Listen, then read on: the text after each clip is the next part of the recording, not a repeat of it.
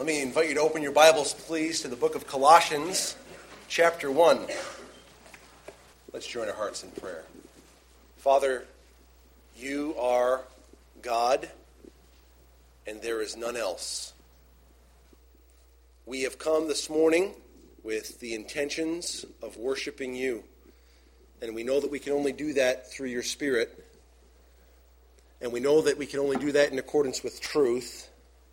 So continue to help us to worship you in spirit and in truth. Thank you for your people that are here. Thank you for bringing those who are well physically and those who are not well physically. It was already mentioned that our sister Lynn is here. Also Ann is here. Those that are struggling with physical difficulties that are here, we pray that you'd bless them and strengthen them. We also pray for those that can't be here, that you'd be at work in their lives. Help us this morning to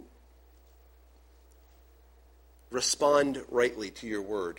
We pray this in Jesus' name. Amen.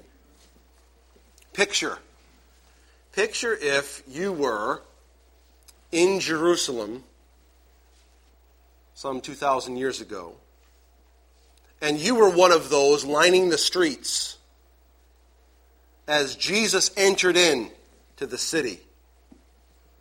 We know what the scene looked like. There were people throwing their clothes in the streets. People cutting down branches, palm branches, a symbol of victory, throwing them in the streets. There's Jesus coming in, and there's this loud proclamation from the masses. And it was a proclamation of approval. It says this, you're in Colossians, stay there. It says this, you're familiar with this passage, in Mark 11. Hosanna! Oh, save us. Hosanna!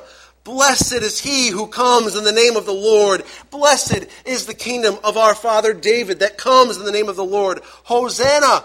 Salvation in the highest.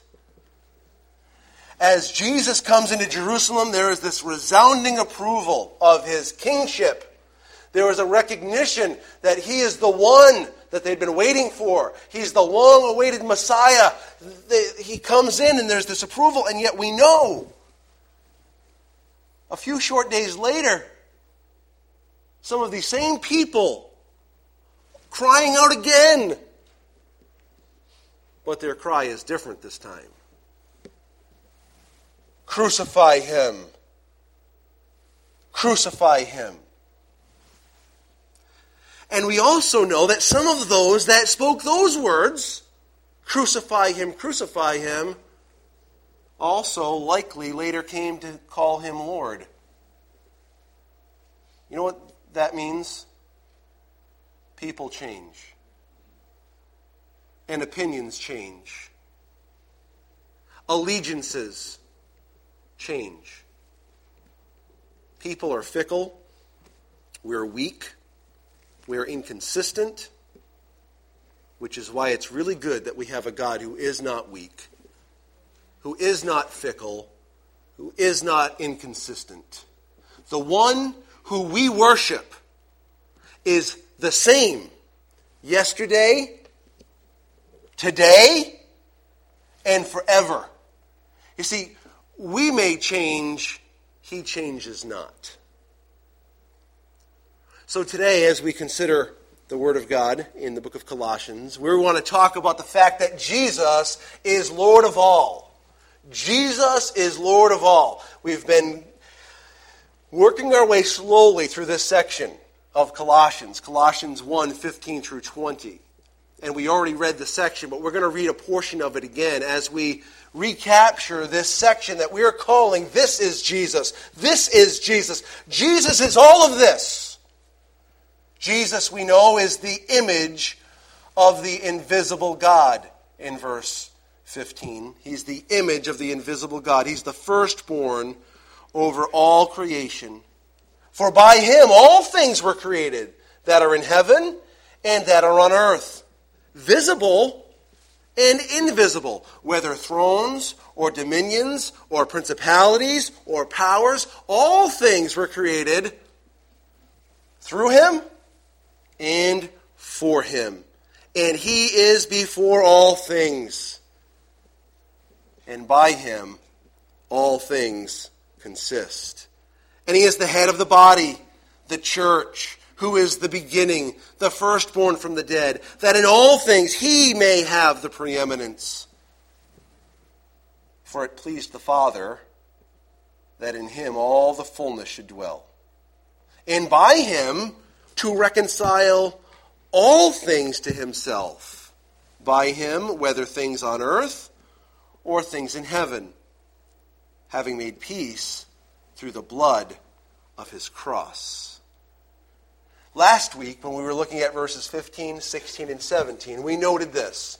Jesus is Lord over creation. Jesus is Lord over creation because he created it. It came from him. It was created through him. And it is all for him. He is Lord over creation. As we approach verses 18, 19, and 20, what we want to note this morning is that Jesus is Lord over the church. Jesus is Lord over the church. In verse 18 it starts this way, and he is the head of the body, the church. He is the head of the body, the church. Now, if you think about a head, there are several ways you can think about it. Now, there's a river head. Ever been to one of those? That's where the river begins. It's the source of the river. So there's this river head. Out of this river head flows the river. From the head comes the river. Without the head, there is no river. So we can look at it like that. You can also think about it in the way that it's probably more likely used in this sense, and that is the head of a body. And you've got, well, can you picture one? Well, you're standing there looking at me with your head, and you're looking at me, and I have one, a head. If I didn't have a head, it would be strange that I were talking to you. Yes? Without a head, there is no life. You cannot exist without a head. There's this mythical character, the headless horseman. I'm sorry to do this to you, but it's not real. I know you thought before you came today that the headless horseman was real, but he's not. Without a head, there is no existence. Without a head, there's no thought. There's no sight. There's no hearing. There's no smelling. There's no talking. So Jesus, as our head, he certainly is the source of our life, and we're going to come back to that because that is pictured elsewhere in this passage. Jesus as our head is the one who gives us our direction, our guidance. His will should be our will because he's our head. He's the one that gives us insight. So for the church, Jesus is our head, and as our head, he sets the course. He establishes the agenda. Our greatest aim should be his greatest aim. You know, an interesting statement, and I probably won't quote it correctly because I didn't write it down, and I don't remember things that great unless it's a Bible verse. But I believe it was Martin Luther who said, if you are not waging war at the same place that the rest of the world is waging war, you are useless. And I take a little bit of umbrage with that statement because the world is not knowingly engaged in warfare against the gospel, and that is our war. War? War with the gospel? Well, what I mean by war with the gospel is showing people that God loves them and showing people that Jesus died for them, that they might have life. Does that sound like a war to you? Not really. We're bringing to them the life-giving message of Jesus Christ. The world's not knowingly waging war against it. And so there are all kinds of other things that the world wages war against, social agendas and all these kinds of things. And if that becomes our focus, where did the gospel go? So let's make Jesus' aim our aim. And Jesus' aim, remember, in the book of Mark, All the people are looking for you. Well, we're going to go on to the next villages also to preach there, because it's for this purpose I came forth. To do what? To preach. To tell people. To give people the good news that Jesus' death, burial, and resurrection is sufficient for their life in Christ forever. It's a good message. This is where he wages war. This is where we wage war. And when talking about not a warfare, we're not fighting against people, we're fighting for them. We're fighting for them. Jesus set a great agenda for us and a great pattern. You'll remember when Jesus was on earth, he said, I have come to do the will of him who sent me and to finish his work. This is what our head did. I have come to fulfill the will of him who sent me and to finish his work. This is what our head did with his life. What should the body do with ours? I think that we should think and act likewise. I have come to do the will of him who sent me and to finish his work. He's our head, Jesus Christ. His work should be our work. We have this, we can get lost in the fray of all kinds of good things to do. Good is not the agenda. Right is the agenda. The right thing. The right thing is to continue to show people who Jesus is. In our words and in our deeds. That Christ would be seen. That Christ would be seen as sufficient for a life and an eternal life and this life. Jesus is sufficient for these things, and that is the message we preach. It says, he's the head of the body. He's the head of the church. It says, who is the beginning? This is the next little descriptor of Jesus. Who is the beginning? Well, again, this is that concept of source. There is no church without him. No Jesus, no church. Make sense? You might remember that Jesus said, you are Peter. On this rock I will build my church, and the gates of hell will not prevail against it. On this rock. And the apostles picked up on that. Now they were filled with the Spirit. They were inspired by the Spirit. But they called Jesus the chief cornerstone. Without that chief cornerstone, there's no foundation. Without that foundation, there's no church. He's the beginning. He's the beginning. He's the source of the church. Then it says, he's the firstborn from the dead. Does this mean he's the first one to be raised from the dead? Lazarus, anyone? Didn't Jesus raise Lazarus from the dead? And there were others. What does it mean he's the firstborn from the dead? Was he the first of this kind? Do you know, while Lazarus was raised from the dead, poor guy died a second time. How many people have that privilege? Not many. Not many. Jesus was the first one to be raised unto everlasting life. And Jesus told those that would listen to him that they could have that same benefit too.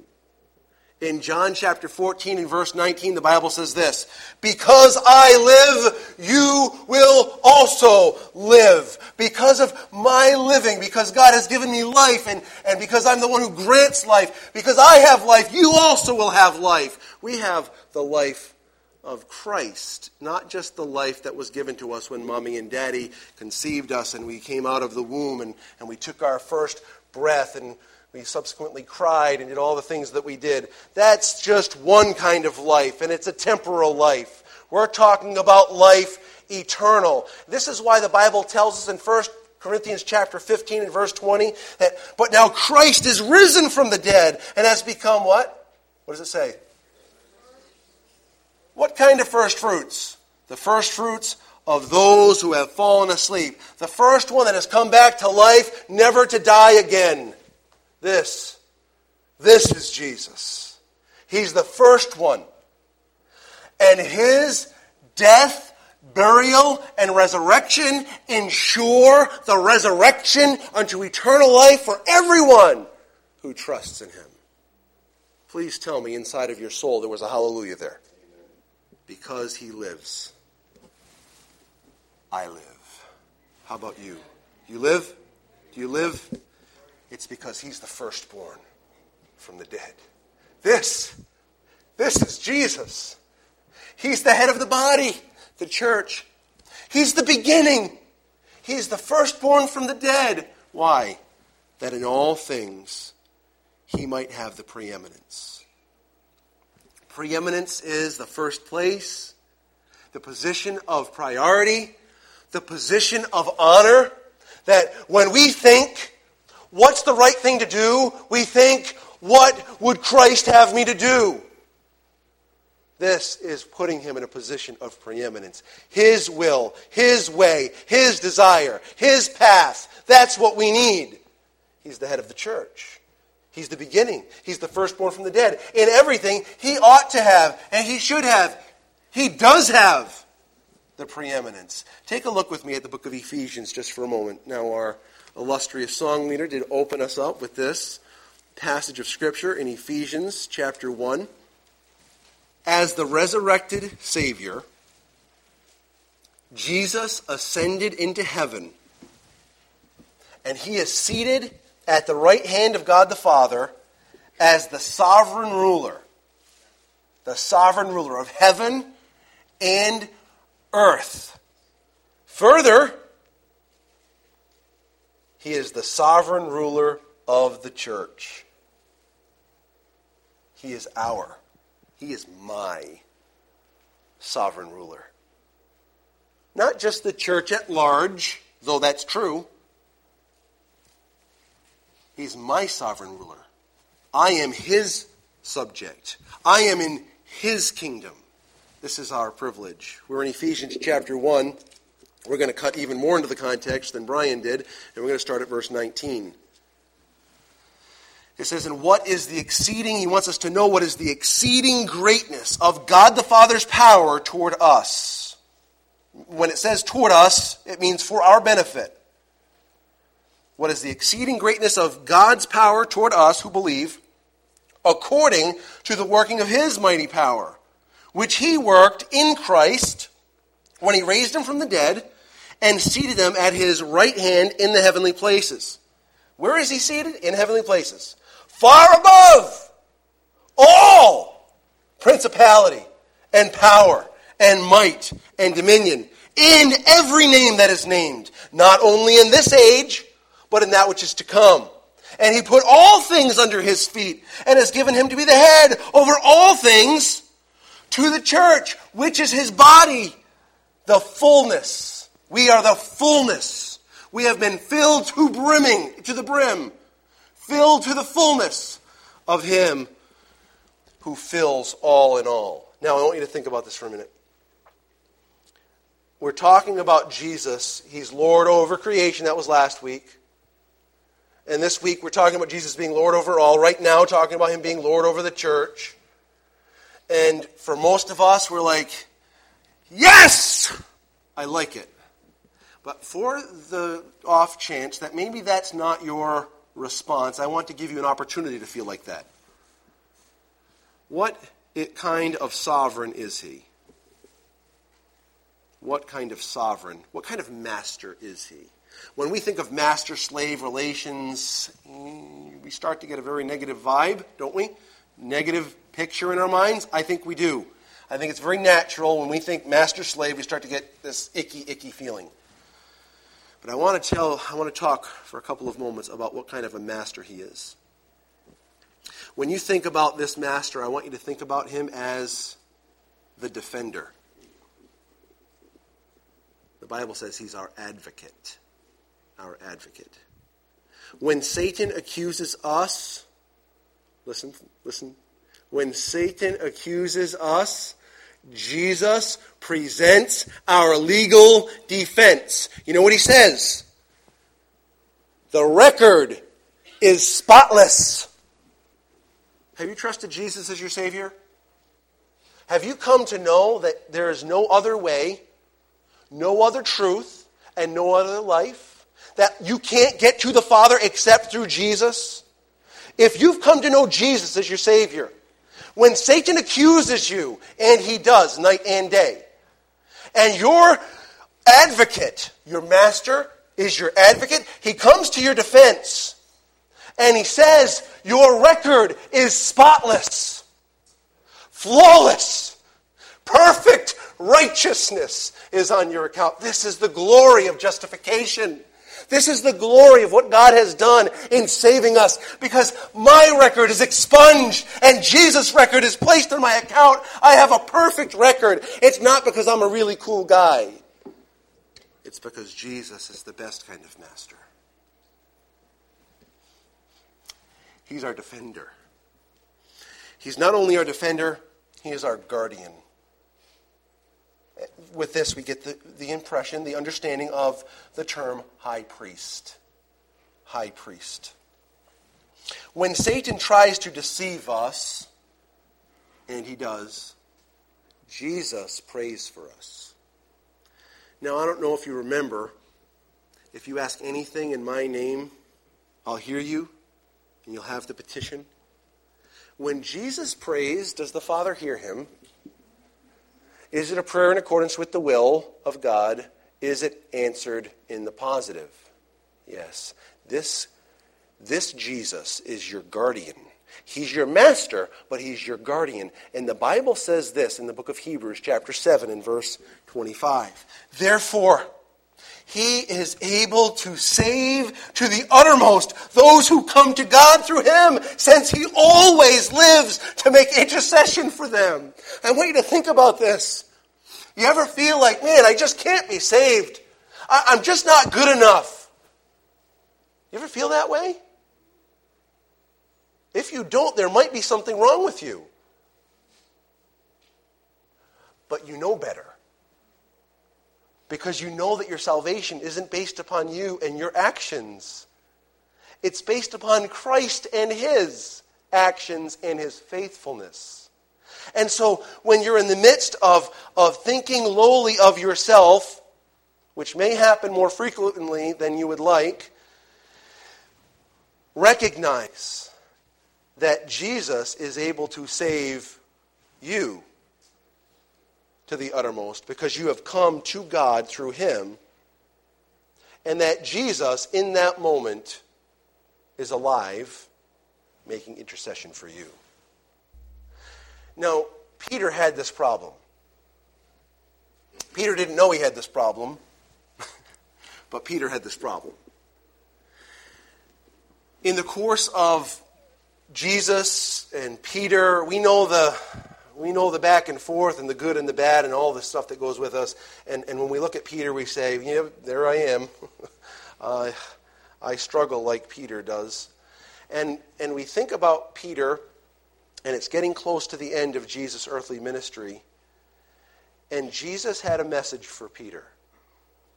He said this, Simon, Simon, behold, Satan demanded to have you, that he might sift you like wheat. You know, when you're sifting wheat, you're dividing all the pieces so that the product that you need is there, and the rest of the stuff goes away. He wanted to sift you like wheat. He wanted to separate you from your faith. But I have prayed for you that your faith may not fail. Listen carefully to the words that Jesus uses next. And when you have turned again. Was Jesus wondering whether his prayer would be effective? He says, this is what Satan is going to do. He's going to try to sift you from your faith. I've prayed for you that your faith wouldn't fail, and guess what? It's not going to fail. When you are returned, after you deny me, when you're returned, strengthen your brethren. And I believe that you'll see in Peter's writings that he took this and applied it to those that would read from him, because he knew how vitally important it was. When Satan tries to deceive you, remember this: your master is praying for you. This is the kind of master that we have. This is Jesus. He's a defender, and he is a guardian. Thirdly, he is a provider.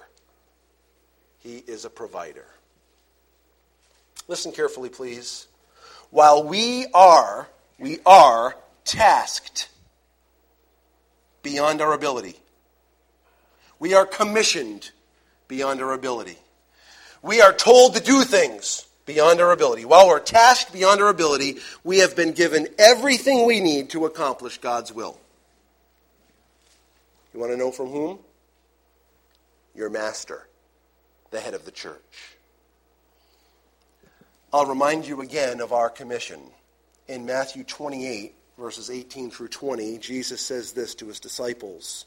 Jesus came and spoke to them, saying, all authority, every bit of it, has been given to me in heaven and on earth. Go, therefore, and make disciples of all the nations, baptizing them in the name of the Father, and of the Son, and of the Holy Spirit, teaching them to observe all things that I have commanded you. Listen carefully. This is what is the greatness of the Great Commission. And lo, I am with you always, even to the end of the age. This is what Jesus has promised, that not only he has all the authority, and because of that authority we should go with the gospel. He says, when you go, you do not go alone. I go with you. That's called grace.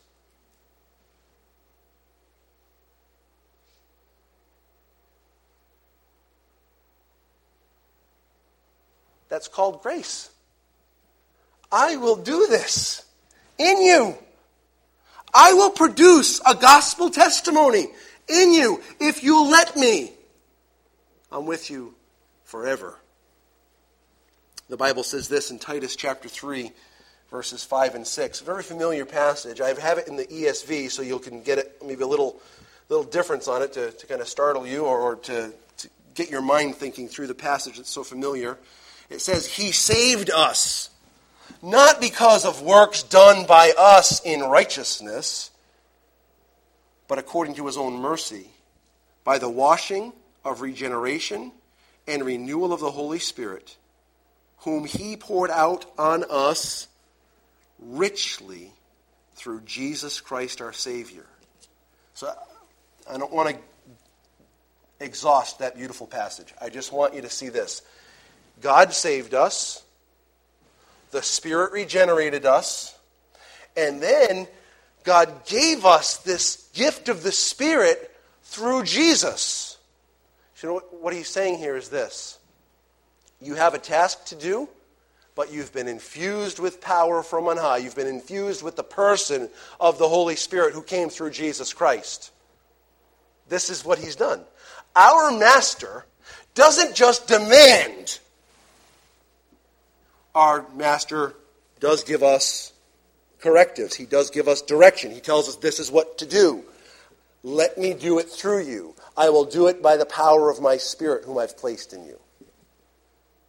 Friends, that's called grace, which is very similar to what we see in 2 Corinthians chapter 12, where Paul is so exalted in his own mind. He's exhilarated because of the vision that he had seen of glory. And it says, unless I should be exalted above measure,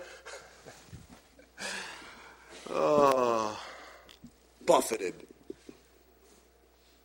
Buffeted. What a bad word. A messenger of Satan was sent unto me to buffet me.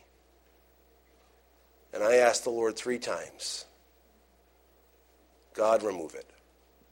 Please remove it. I can't bear this any longer.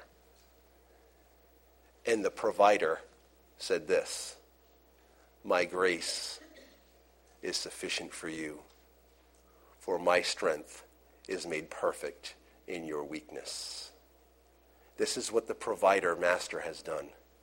See, when we talk about Jesus being Lord over the church, or the sovereign ruler over the church, or the master of the church, we're not talking about a master that is trying to suck every last bit out of you so that he can extract what he needs. Can I remind you? He spoke the world into existence. He doesn't need anything. Did you know that? Say, you got a favor. I'm going to go and do this thing. Oh, really? What would you do if you didn't do it? Oh, now what will I do? No, this is not our master. Our master is limitless. He is fully content. Our master wants to defend us and guard us and enable us to do his will. He wants to use us. But as we've all heard, if you don't speak, he can use a donkey to do it. And quite appropriate, on Palm Sunday, if the people didn't cry out, the rocks would have cried out. So we've got a dumb animal or an inanimate object can do what it is we need to do. Because the vessel is not the issue. And we spend so much time dealing with our vessel when we should be spending so much time with the God of that vessel. Yes, we want to just surrender ourselves to him because he is Lord of all. Jesus is a good master. No, Jesus is a great master. Nope, not good enough. Jesus is the best master. This is Jesus. He's Lord of creation. And he's Lord over the church. Now, as we consider for a few more moments this Jesus that we love, I want for us to consider Jesus is Lord over the new creation. Jesus is Lord over the new creation. We're in Colossians. Actually, we're not, but you can turn there. It's not that far. Turn to the right. Colossians chapter 1.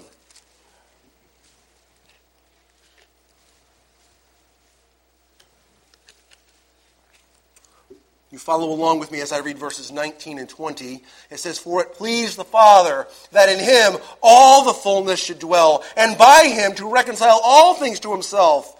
By him, whether things on earth or things in heaven, having made peace through the blood of his cross." Before we dive into this, I want to just talk with you as the people that I love and care about. We have another verse before us who tells us who Jesus is. Now, I refer to our Savior and Lord by his singular name quite a bit. Jesus. There's a reason I don't feel that that's too casual. I grew up in a church where it was always the Lord Jesus Christ, because that is who he is. He is the Lord Master, Jesus, Savior, Christ, Anointed One, or Messiah. So I understand that. I love the title, the Lord Jesus Christ, but I also love his personal name, Jesus. And it is not inappropriate or too casual to call him Jesus, because Paul told us in Philippians chapter 2 that Jesus received the name that is above every name, that at the name of Jesus, every knee should bow. Friends, the name Jesus is enough. I'm not saying it's the only name. I'm just telling you that Jesus is an appropriate title because it's the personal name for the one who died on a cross for our sin, Jesus. But referring to Jesus with this singular name does not take away who he is in his fullness. In his fullness, Jesus is fully, come on, he's fully God. Unequivocally. He is co-equal. He is co-existent. He is co-eternal. Jesus was, is, and always will be.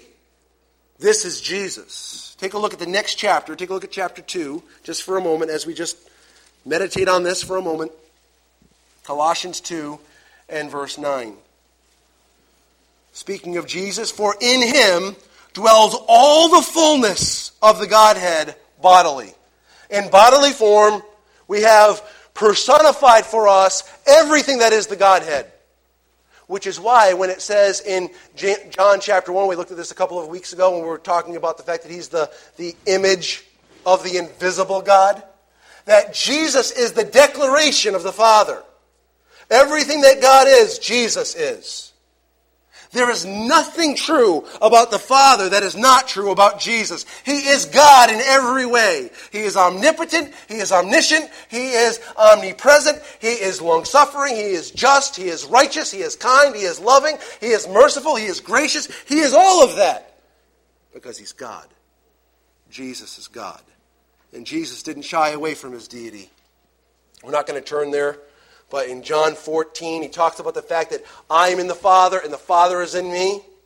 In John chapter 10, in verse 30, he says, I and the Father are one.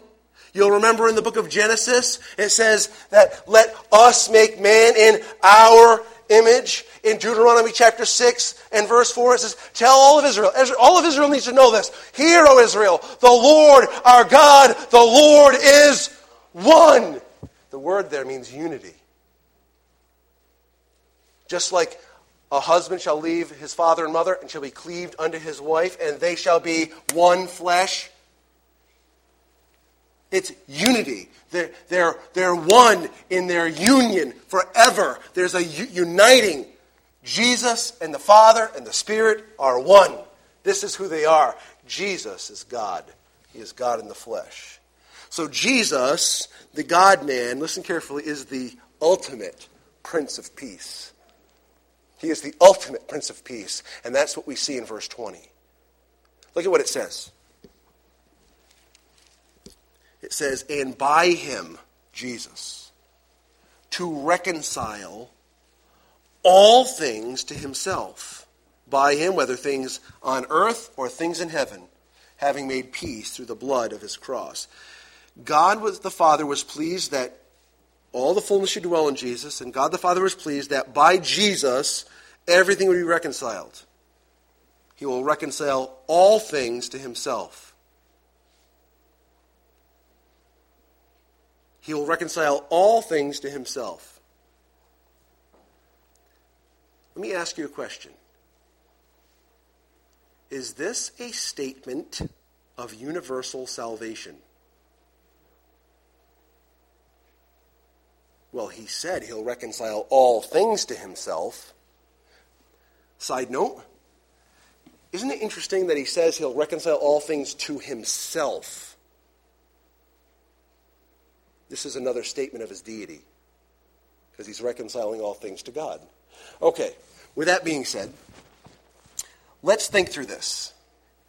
He interestingly says, after talking about reconciling all things to himself, he says, whether things on earth or things in heaven. So we're talking about the creation. We're talking about parts of the creation. We're talking about angels. We're talking about humans. We're talking about everything that God created. He's going to reconcile all things to himself. Is this a statement of universal salvation? Well, the answer to that, so you're not wondering if I've gone off the deep end, is no. No, it is not. Colossians 2 and verse 15 for a moment. Colossians 2:15.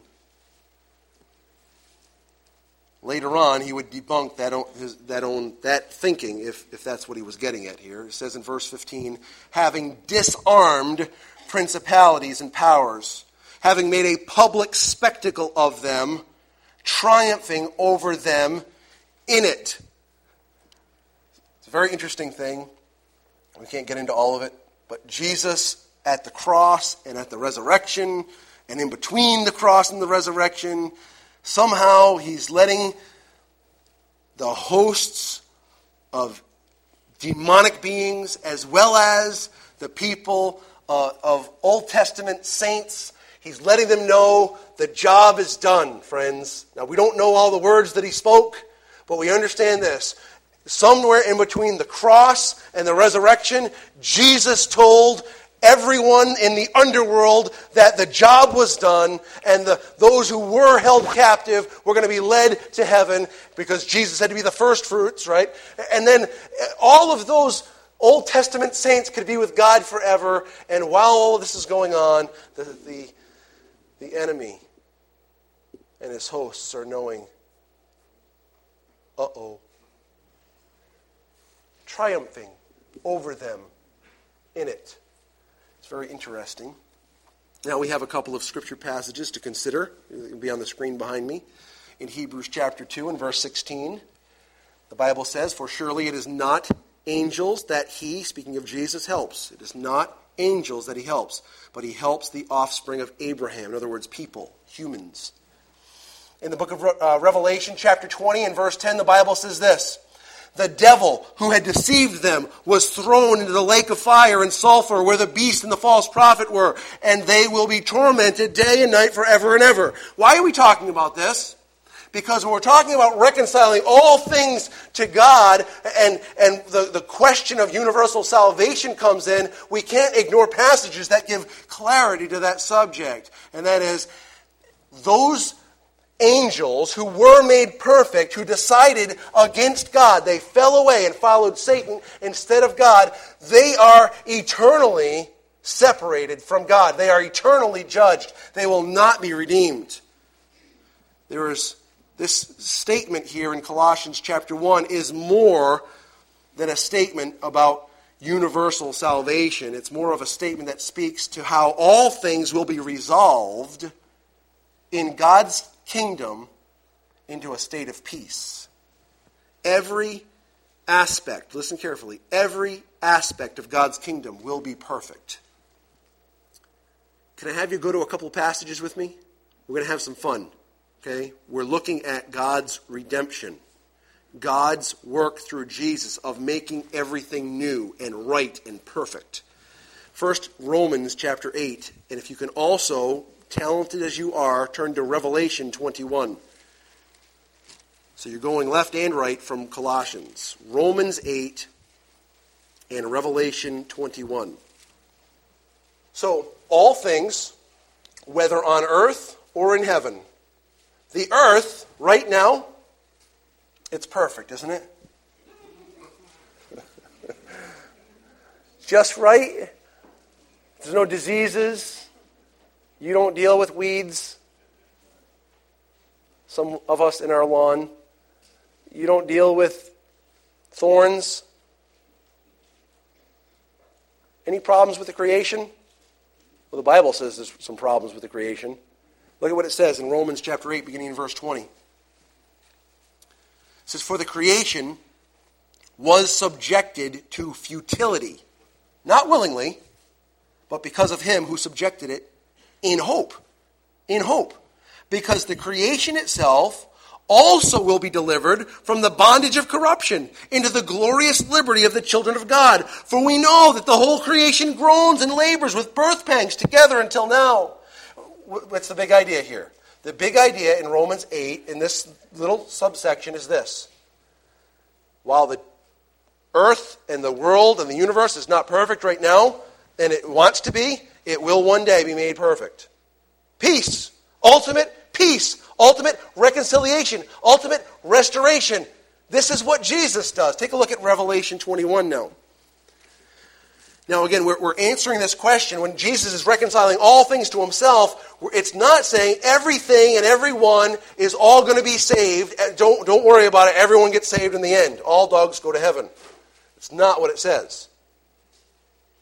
Do I wish that that were the case? I guess personally I would say yes. I wish that that were the case.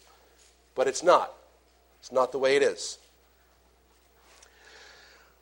So we're trying to understand it properly. And the understanding I'm trying to help you to come to is that when, at the end, when everything is squared away, everything that's left in God's kingdom, everything is perfect. So we've got Revelation 21. Take a look, starting in verse 3. And I heard a loud voice from heaven saying, Behold, the tabernacle of God is with men, and he will dwell with them, and they shall be his people. God himself will be with them and be their God. And God will wipe away every tear from their eyes. There shall be no more death, nor sorrow, nor crying. There shall be no more pain, for the former things have passed away. Then he who sat on the throne said, Behold, I make all things new. And he said to me, Write, for these words are true and faithful. And he said to me, It is done. I am the Alpha and the Omega, the beginning and the end. I will give of the fountain of the water of life freely to him who thirsts. He who overcomes shall inherit all things, and I will be his God, and he shall be my son. Wouldn't it be so wonderful if that were the end of the story? But verse 8 is there.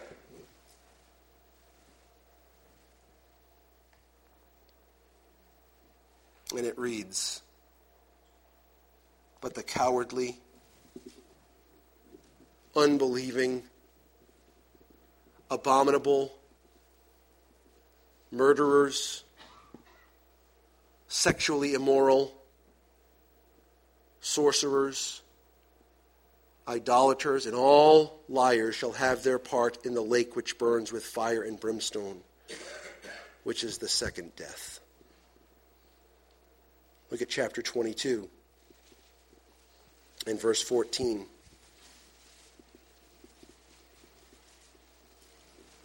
In verse 14, Blessed are those who do his commandments, that they may have the right to the tree of life and may enter through the gates into the city.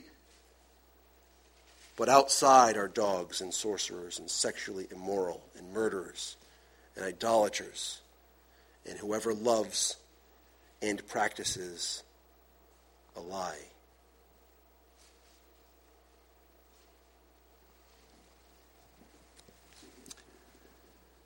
May I have your crystal clear attention? Those who are a part of God's eternal kingdom have a perfect record.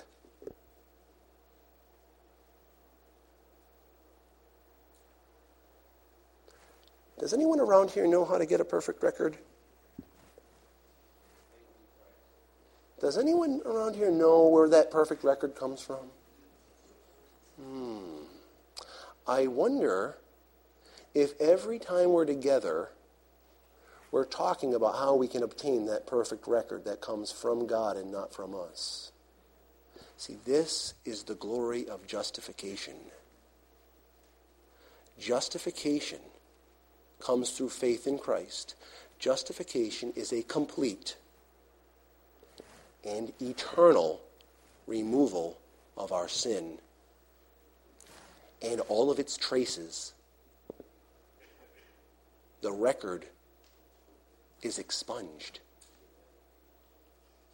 And the other side of justification is that God puts on our account a new record. And I will tell you that it does not include lying, and it does not include sexual immorality or covetous or any such thing. You see, this is the glory of justification. It provides for us the perfect record that God demands. God is a loving God, but it's not. We don't get saved just because God loves. Some would want to preach it that way. Oh, God is love. Everyone's okay. Jesus died. It's a wonderful world. But that's not the Bible. The Bible says we sinned. Christ died that he might bear the weight of that sin. But there's a connection point between my sin's removal, the addition of righteousness, and this perfect record. It's called faith in Christ. This is how we attain that perfect record. And it is a spotless record, and it is an eternal record. There will not be one sinner in heaven.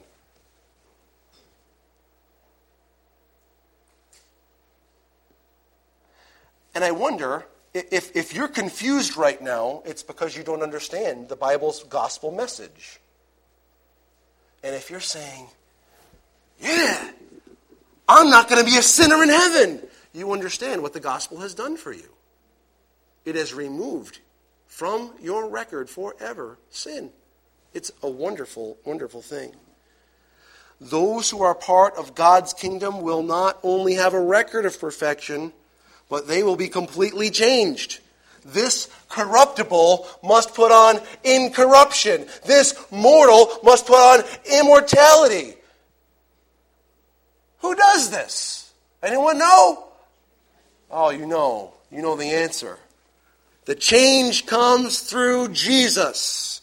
How does he make these changes? Colossians 1:20 answers that question for us. Through the blood of his cross. This, friends, is the reason we have justification. It's because Jesus bled out for me. He bled out for me, that I might have life. The reason my sin is expunged and righteousness is imputed is because Jesus shed his blood that I might have life. And God, by his grace, opened my eyes that I might behold the beauty of Jesus and trust him. This is Jesus. We've been talking about Jesus. Well, we're going to keep talking about Jesus every day we have the opportunity. But we've been talking over these last few weeks from Colossians 1:15 through 20 about Jesus. We've been saying, this is Jesus.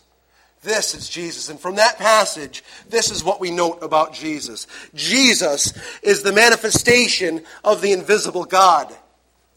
Jesus is the sovereign ruler of the universe. Because Jesus is the creator of the universe. Jesus is the sustainer of the universe. Jesus is the faithful head of the church. Jesus is the source of the church. Jesus ensures the eternal life of the church. Jesus is the fullness of God. Jesus is the restorer of peace and perfection to the earth. Jesus is the end goal of creation. This is Jesus. There is no one like him. And friends, he can be your master today. Let's pray.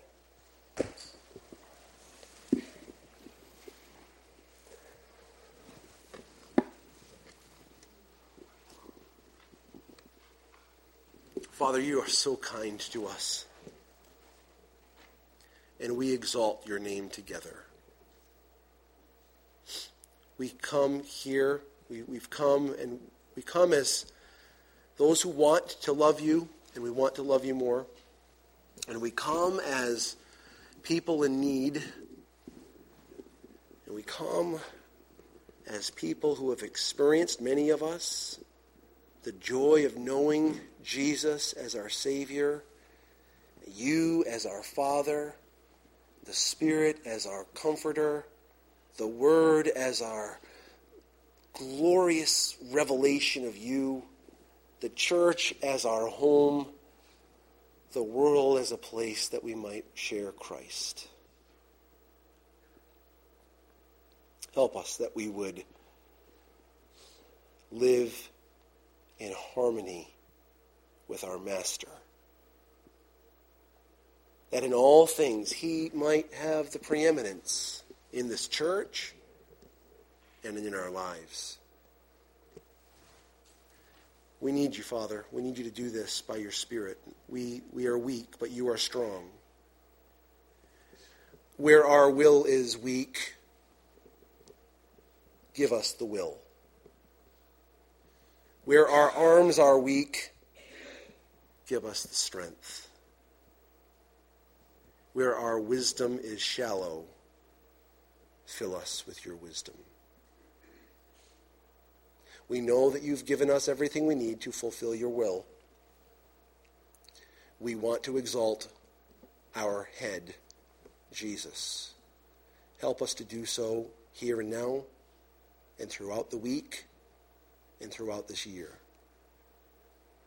Father, we pray for anyone here that's never trusted Jesus as their Savior, that they don't know this kind Master that we serve, your Son, whom you sent willingly that he might bear our sin. We pray that they would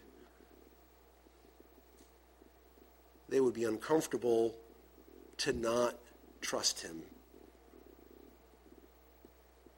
We pray that they would be moved to experience the joy and rejoicing of Jesus, because they'll know that their sins are removed forever and their record is one of righteousness, and they'll spend eternity with you and be part of this peaceful kingdom of the Prince of Peace.